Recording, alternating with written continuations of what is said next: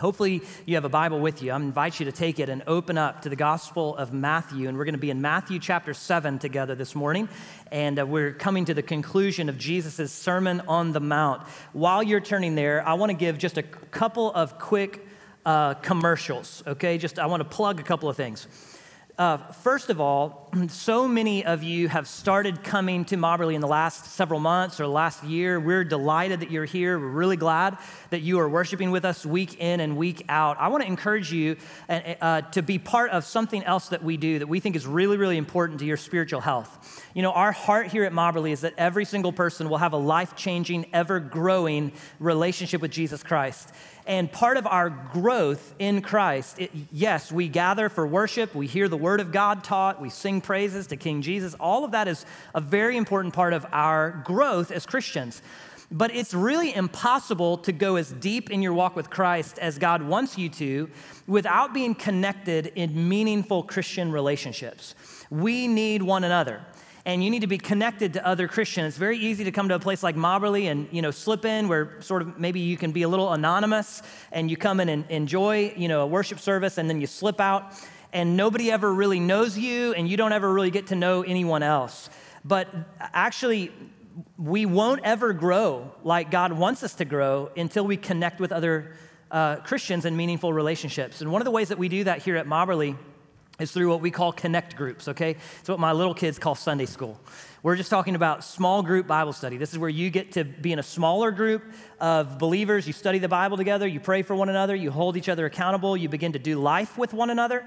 And I really want to encourage you, if you've not found a connect group to get plugged into, we want to help you with that. And in fact, after this service, if you walk out those doors, go to the lobby, just see a staff member and say, hey, I'm interested in a connect group, then we'll help find one for you that fits with your kind of age or life stage so that you can be known. Think about in the Bible, all of the one another passages in Scripture. There's over 100 one another passages just in the New Testament alone. Love one another, pray for one another, bear one another's burdens, forgive one another, et cetera, et cetera. How can we fulfill any of those without other people in our lives, right?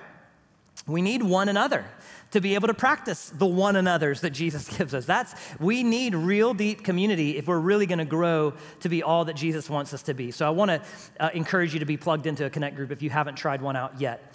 Okay, here's the second commercial, all right? I need all of the men in the house to let me know that you're here by letting out a very manly ugh.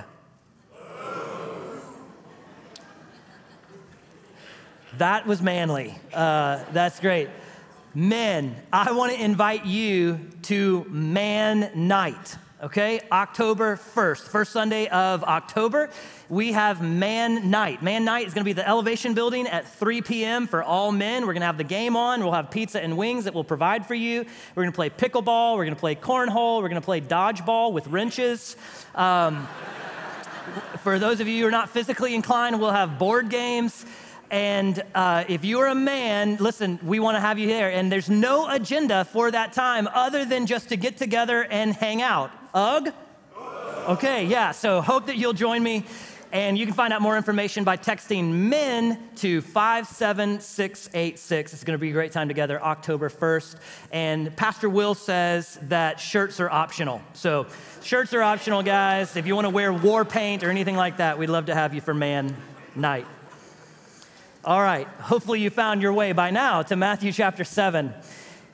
Have you ever come to a fork in the road in your life? Well, we are presented with a fork in the road in Matthew chapter 7. I took a fork in the road one time when I was in high school. I was on a 96-mile backpacking trip in the mountains of New Mexico at Philmont Scout Ranch. I was a Boy Scout. And just outside of Cimarron, New Mexico, we were taking a very long 10-day backpacking trip.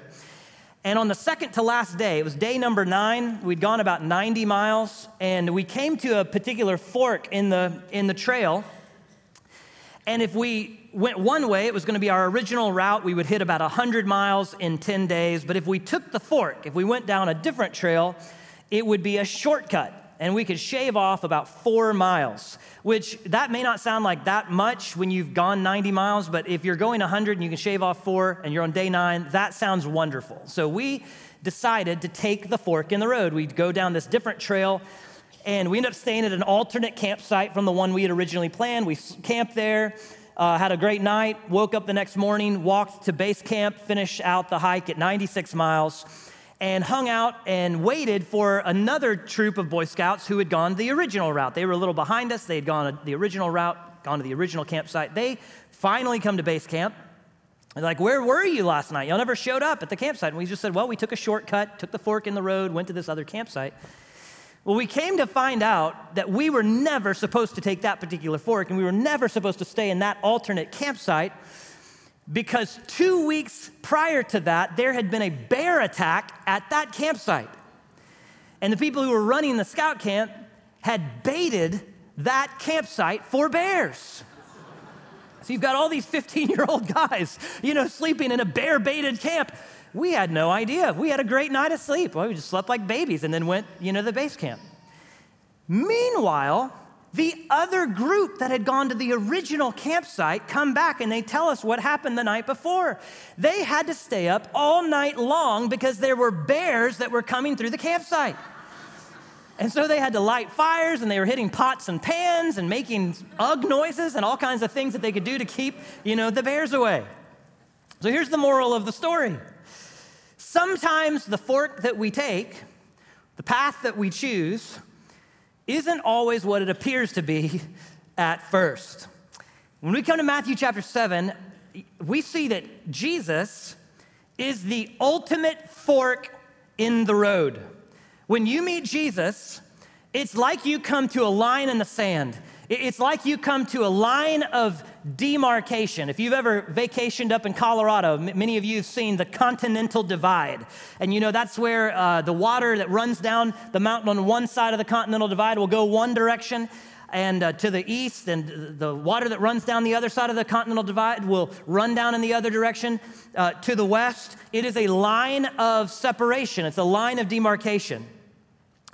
And that's true of Jesus. When you meet Jesus, the one thing that you can't be is indecisive about who Jesus is and what he's done.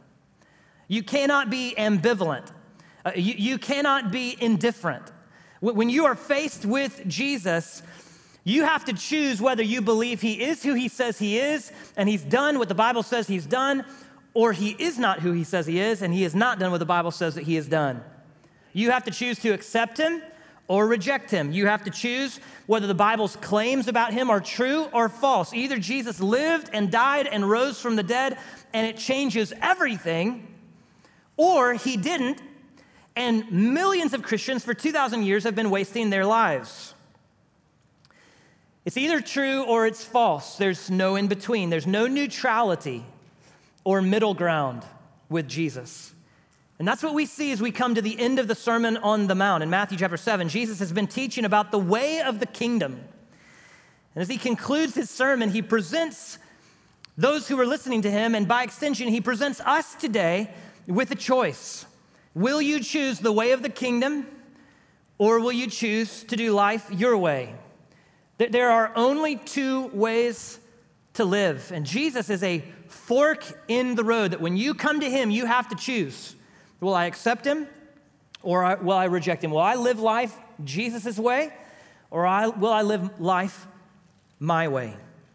Now, as Jesus puts this choice before those who hear him, he uses in Matthew 7, verses 13 through 29, Jesus uses three images that are vivid, that he lays before us to consider, that really just illustrate this truth that there's two ways to live. You have an option today. You can go one way or you can go the other. So he uses the image of gates, of fruits, and foundations. Okay, so he says there are two gates. You can go through one or the other. There are two fruits. You can bear one or the other. And there's two foundations. You can build the house of your life on one or the other. Let's look together at what he says. Let's look first of all in verses 13 and 14 as Jesus says there are two gates. Matthew 7:13 says, "Enter through the narrow gate. For the gate is wide and the road broad that leads to destruction. And there are many who go through it. How narrow is the gate and difficult the road that leads to life. And there are few who find it." The first thing Jesus says, there are two gates. He's talking about how to enter the kingdom, how to be part of God's family, in other words, how to have a relationship with God. And he says there's two gates that present themselves to you. One is very attractive. It's a very wide gate. If you look beyond the gate, it's a very broad road, and there are lots of people on that road. There are lots of people streaming through that gate. And it may attract you. It may draw you in. It may entice you. It may look like a kind of gate that you want to enter. It may look like a type of road you want to walk on. But Jesus says the end of that road is destruction. On the other hand, there's another gate, and it's not very appealing at all. In fact, it's a small gate. It's a narrow gate. And when you go through that narrow gate, the path is very difficult. It looks like it's not easy. And you don't see a lot of people going through that gate, and you don't see a lot of people walking on that road, but in the end, that gate and that road leads to life. Jesus is simply putting us before us here. There's one option. You have to choose which gate you're going to go through, but the gate to life is one option. It's a narrow gate. It's a difficult road. Now, that claim that Jesus is making, that there's one way into the kingdom, this narrow gate, that is entirely backwards from every other narrative you hear in our culture today, isn't it? Every other narrative in our culture says basically all roads lead to God. It doesn't really matter what religion you are. It doesn't matter if you're a Christian or a Buddhist or a Muslim or an atheist. That essentially we're all going to the same place, that there's a sort of supreme deity in the universe, and all roads lead to Rome, right? That it doesn't matter where you start from. Eventually, as long as you're sincere in your beliefs, eventually you'll end up in the same place. And so that's called universalism. That's the worldview, universalism, that basically all religions are equally the same. What really matters is just that you're sincere about your belief. Or you'll hear a worldview that's called relativism, which says that truth is really relative. There's no such thing as absolute truth. And so there's no such thing as the truth. There's just your truth and my truth. You live your truth, and I live my truth. What really matters is that we're just true to ourselves, that we live our truth. How many of you have heard that one? Jesus says exactly the opposite, right? So you might hear those cultural narratives. You just need to know if that's something you buy into. Jesus says exactly the opposite. Jesus says there is a narrow gate. Few find it. Jesus says elsewhere in John 14:6, I am the way, the truth, and the life. No one comes to the Father except through me. So there's not your truth and my truth. There is the truth. And the question is not whether you're true to your truth. The question is whether your life aligns with the truth. Jesus says there's two ways to live. There's two gates that present themselves to you. Not all religions are the same. Not all worldviews are true. Not all beliefs are equally valid. The way of the kingdom is narrow. Beyond that, Jesus says the way of the kingdom is also difficult. It's not the easy road. Did you notice that in verse 14? How narrow is the gate? How difficult is the road that leads to life, and few find it. There's a road that is broad and easy, and there's a road that's narrow and difficult. And Jesus says, my way is a difficult way. Beware of Christians who will tell you that following Jesus will make your life easier.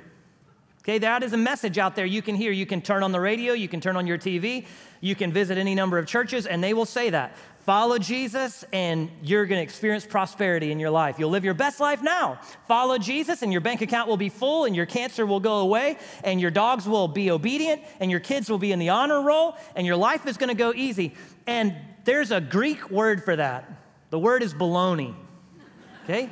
Baloney. The Bible never teaches that. The Bible never teaches that your life will get easier if you decide to follow Jesus. In fact, it teaches the exact opposite. The Apostle Paul says that all those who strive to live a godly life will suffer persecution. There's a cost to following Jesus. The pathway after Jesus is shaped like a cross. And the reality is, if you make the decision to choose the way of Jesus in your life rather than your own way or this world's way, chances are your life is not going to get easier. It probably will get more difficult. It's not easy to follow Jesus, is it? It's warfare, actually. When you choose to follow Jesus, you get an enemy. The moment you put your faith in Christ, you now have an enemy. And that enemy wakes up every single morning trying to destroy you, puts a target on your back. If you name the name of Christ, you have a target on your back. Your family has a target on your family's back. Your personal life has a target on your back. Satan wants to destroy you. He hates you. Now you're involved in spiritual warfare. You weren't, listen, Satan didn't mess with you before. When you didn't know Jesus, he's happy to leave you alone. But now that you've named the name of Christ, you're now engaged in a battle, whether you realize it or not. Not only that, when you follow Jesus, not only do you have an enemy, but some of your friends are not going to be your friends anymore. You may not be able to do the things you used to do. You may start doing new things that you didn't do before, and some of your friends are not going to understand that. They will not understand the choice that you've made. They'll not understand the decisions you're making, and you may find that you begin to walk alone, and some of your friends walk away. Or some of you maybe even have family members who don't understand your decision to follow Christ and how Jesus is going to change your life. Following Jesus is difficult. Don't let anyone tell you otherwise. Amen? But it is worth it. It's not easy to follow Jesus, but it's worth it. Jesus says, my way, even though it's narrow, even though it's difficult, it's actually the way that leads to life. Jesus says this in the Gospel of John. He says, I came so that they might have life and live it to the full. It's not an easy life, but it's a life that's worth living. It's a life that is in order. It's a life that is as God intended it to be lived. You know, we don't have these in Longview, but if you go to some other larger cities, you'll sometimes see an HOV lane. That's high occupancy vehicle, I think is what that stands for.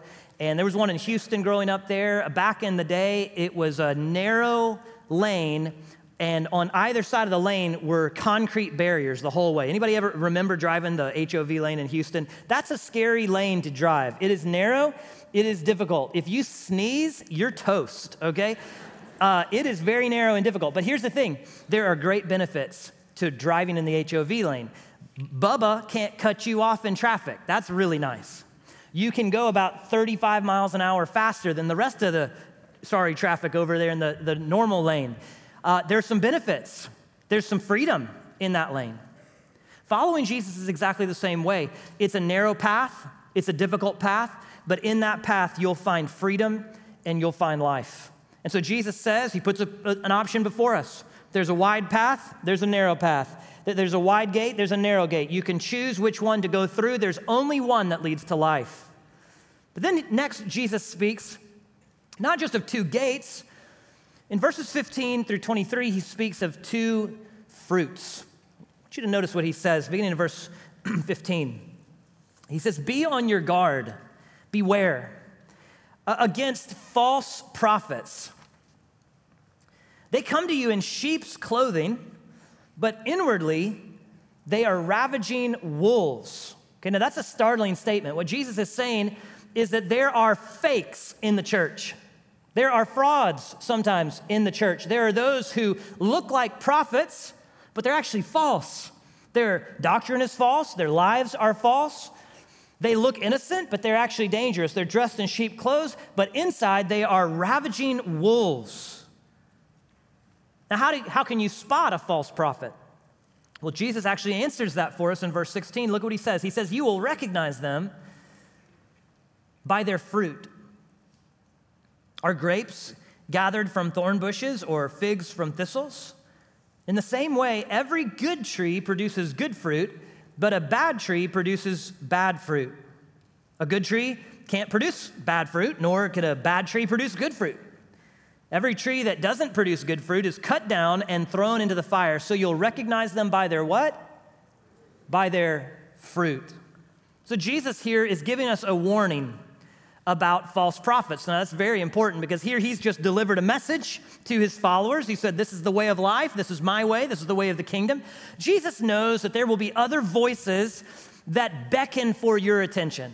There will be other messages that you hear, and Jesus says not all of those messages are true.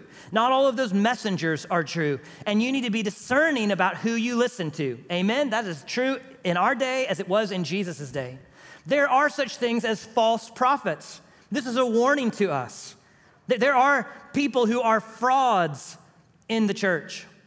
Not everyone who talks the talk walks the walk. Notice what Jesus says down in verse 21. He says, not everyone who says to me, Lord, Lord, will enter the kingdom of heaven, but only the one who does the will of my Father in heaven. And on that day, many will say to me, Lord, Lord, didn't we prophesy in your name and drive out demons in your name and do many miracles in your name? And then I will announce to them, I never knew you. Depart from me, you lawbreakers. Here's what Jesus is saying. Not everyone who talks the talk walks the walk. Not everyone who says, Lord, Lord, actually knows Jesus as Lord. This ought to be a startling verse to you because this tells us you can have correct theology and be far from God. You can recognize who Jesus is. You can truly recognize his identity. He's the Lord.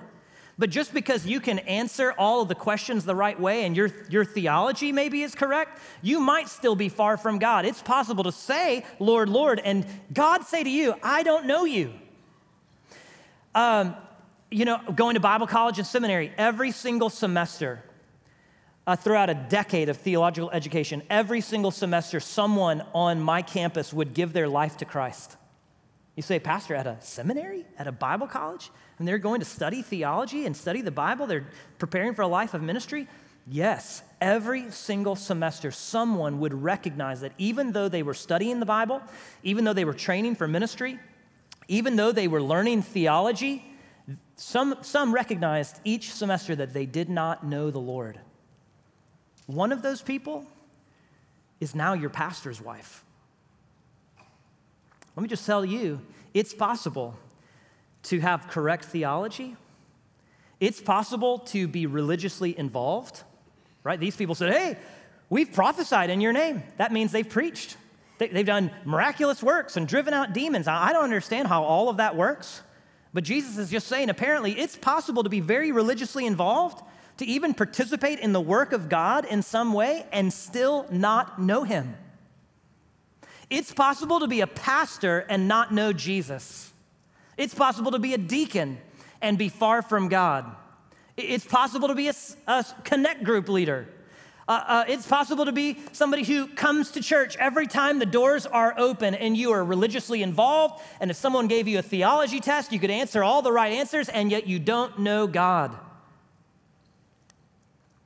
Jesus says, not everyone who says, Lord, Lord, will enter the kingdom. There are frauds in the church. How do you spot a fraud? How do you spot a fake?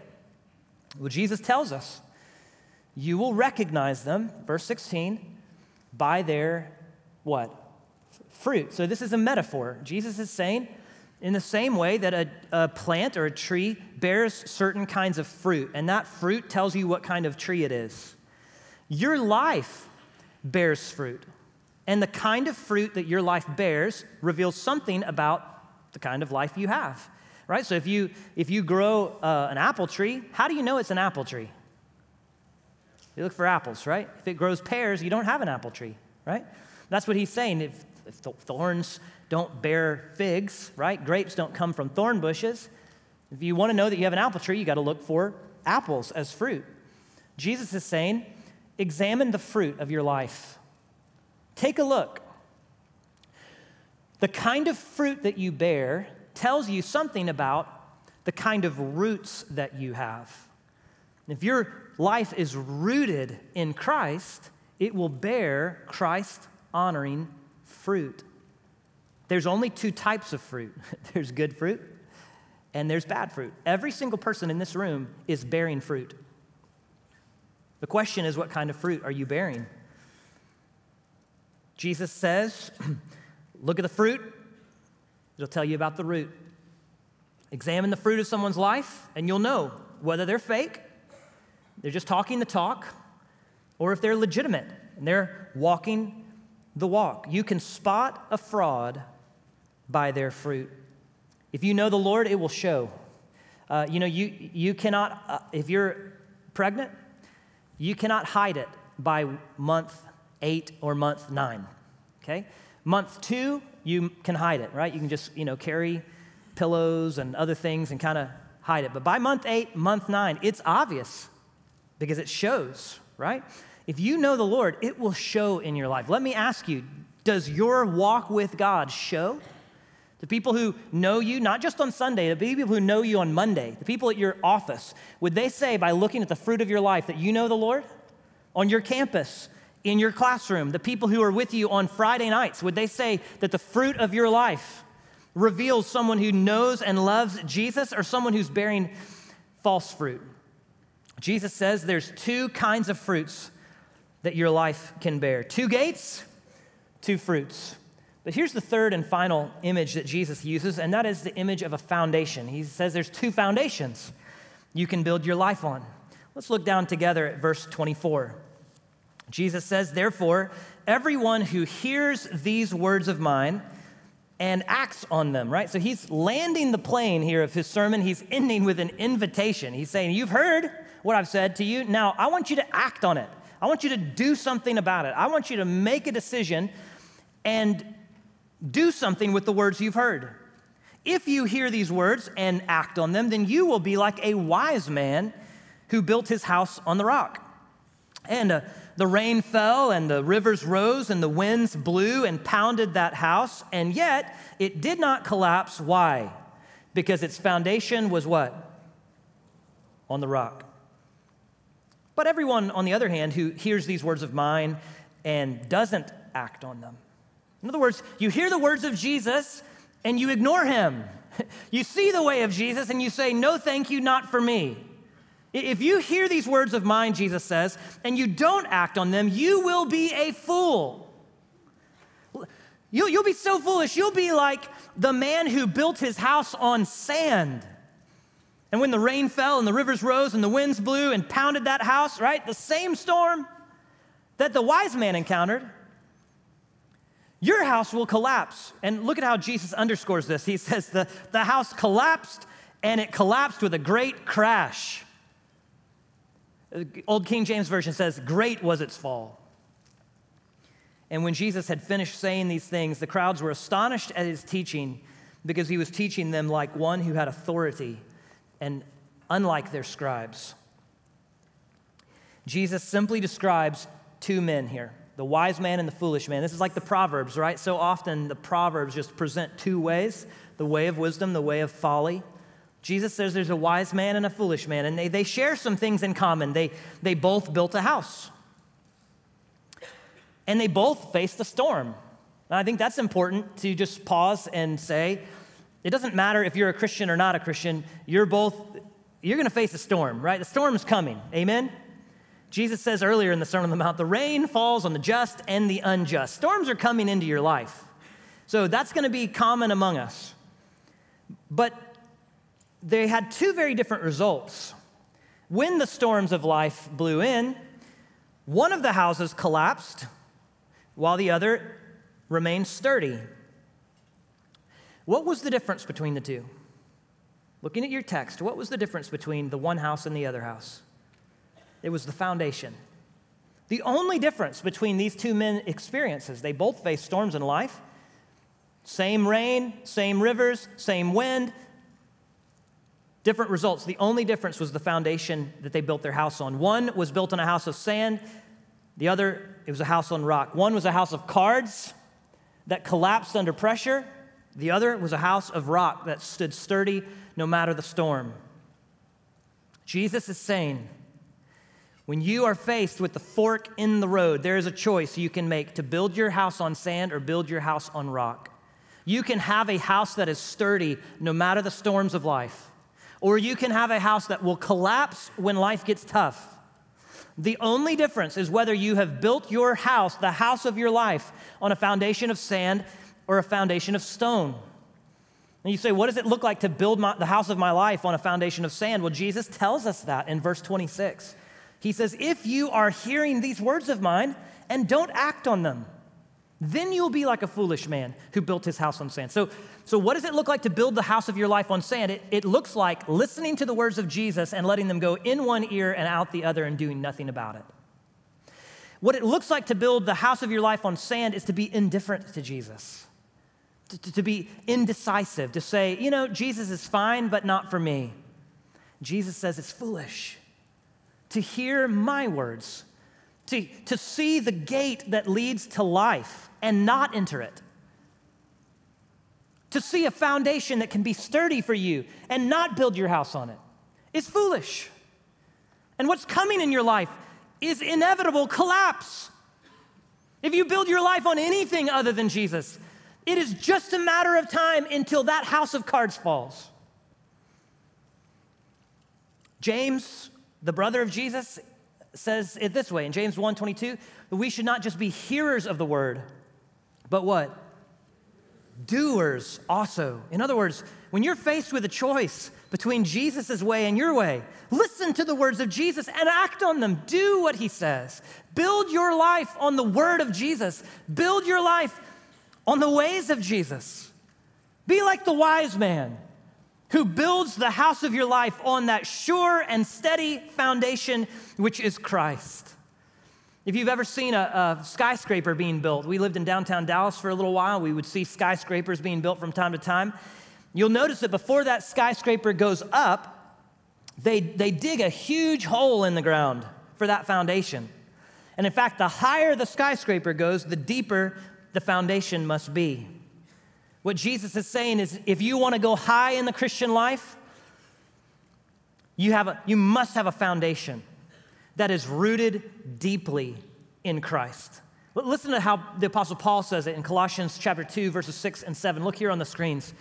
Paul says, so then, just as you have received Christ Jesus as Lord, continue to walk in him. Look at this, being rooted and built up in him and established in the faith. Paul is mixing metaphors here. He uses an agricultural metaphor, roots.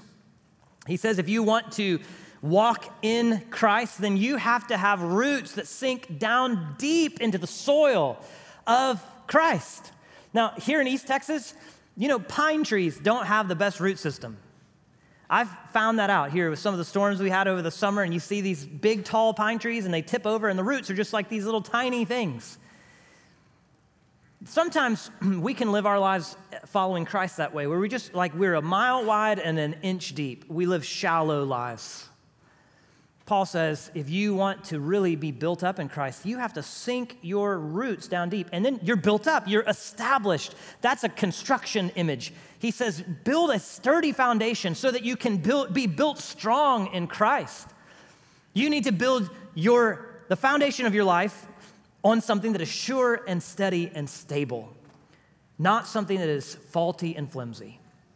In the year 2000, in the city of London, they built, to commemorate the new millennium, they built something that they called the Millennium Bridge. And this was a steel suspension bridge. It took 2 years to build. They finally unveiled it, and it was supposed to be, kind of commemorative of the modern technology, that would be associated with the new millennium. And so they called it the Millennium Bridge. They built it over the River Thames there in London. And they said that it could support the weight of 5,000 people at one time. It's a massive bridge. The only problem is on the day that they opened that bridge, people started to walk on it. The bridge started to get shaky, and it started to wobble. It started to wobble so bad that they actually had to close it down. They had to shut it down on opening day and get all the people off, and they had to rework some things, and they opened it again. People walked on it again, and guess what? It was wobbly again. They had to re-engineer this whole thing. To this day, if you go to London, you will not know that bridge as the Millennium Bridge. It has earned the nickname the Wobbly Bridge. Is the ground underneath your feet wobbly, or is it solid? If you think about your life, have you built on something sturdy that will allow you to withstand the storms of life, or are you built on a foundation of sand? Some of you in this room today, you are beginning to experience issues in your life because you have built your life on a different foundation from Christ. You have built your life on something else. And now you're beginning to experience the inevitable results of that. The winds, maybe, of this life are blowing on you, and your house is beginning to shake, and your foundation is a little bit wobbly, and you sense that collapse may be coming. That's because you've built your house on the wrong foundation. If you go to your house this afternoon and you notice that there are cracks in the wall of your house, let me just give you a pro tip. That's not a good sign, okay? And you might be just tempted to cover it up, to paint over it, like, I've fixed it. I've painted over the cracks. No more problems. Or maybe you move a plant in front of the cracks. If I can't see it, it's not there. The problem is not the crack, okay? Lucas, can you tell me what the problem would be in a house that's got cracks all over the wall? He's going to assume the foundation. Safe assumption. Sometimes we begin to experience cracks in our life, and it's like presenting issues, right? And we just think, well, I'll just paint over it. Maybe I'll move the plant over it, ignore it, pretend it's not there, and it'll go away. Maybe there's a foundation problem. Maybe the real issue is that you've been building your life on a foundation of sand. Jesus ends the sermon this way because he's inviting us to build our lives on a better foundation. He's presenting a choice between life and death. He's just saying, there's my way or your way. Which way are you going to choose? 2 gates. One that looks easy and it's wide and broad. Lots of people on it. Are you going to choose that gate, or are you going to choose the narrow, difficult way, but the way that leads to life?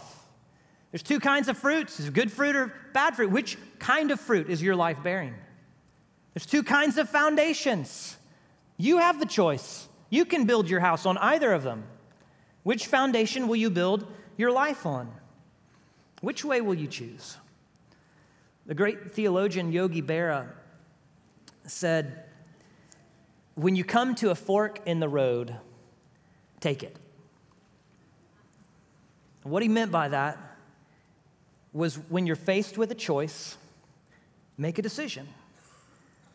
Jesus contrasts 2 ways in order for us to make a decision. Storms are coming. It's inevitable. It's not a matter of if, but when. Somebody has well said that every single person is either in a storm, they've just come out of a storm, or they're about to go into a storm. Which foundation have you built your life on? If you're a follower of Christ today, let me just tell you, you've got to make this choice between Jesus' way and your way. You got to make that choice every single day. It's an every single morning decision if you're a follower of Christ to say, okay, I'm waking up, I can choose to do life my way or Jesus' way, right? It's like it's the Burger King slogan, I'll have it what? My way. I think that was a ripoff of an old Frank Sinatra song. I'll have it my way. And that's the human heart. We want things my way. Let me just ask you what Dr. Phil would ask. How's that working for you? Really? What kind of job are you doing with your life if you're in the driver's seat? My marriage, my way? It'd be a disaster. Thankful that Amy didn't say amen to that. Because without Jesus, I would be a selfish jerk.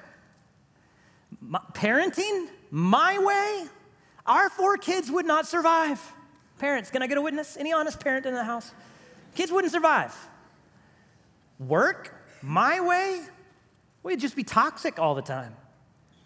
My personal life, my way? I'm going to drive my life into a brick wall. My way does not work well. I want Jesus' way. Jesus' way is the way to life. Notice the alternative. Is Jesus' way or my way? Notice the language in verse 13. Jesus says the gate is wide, road broad that leads to destruction. My way leads to destruction. Jesus says in verse 19, every tree that doesn't produce good fruit is cut down and thrown into the fire. That's where my way leads. Verse 27, Jesus says, the foolish man's house in the sand, the rain comes, the rivers rise, the winds blow, pound that house, and it collapses. That's where my life is headed. My way. It's headed for collapse. Jesus says there's a better way. So if you're here today and you know Christ, then it's an each and every day kind of decision. You wake up every morning and you say, okay, I've got a choice here. Jesus' way or my way. I'm choosing Jesus' way today. C.S. Lewis says every morning the old man creeps back over him like a shell. And he's got a burst it off every single day, right? Paul uses that kind of language. He says, there's that old man that wants to creep up into your life. You've got to put him to death. Put him back in the grave.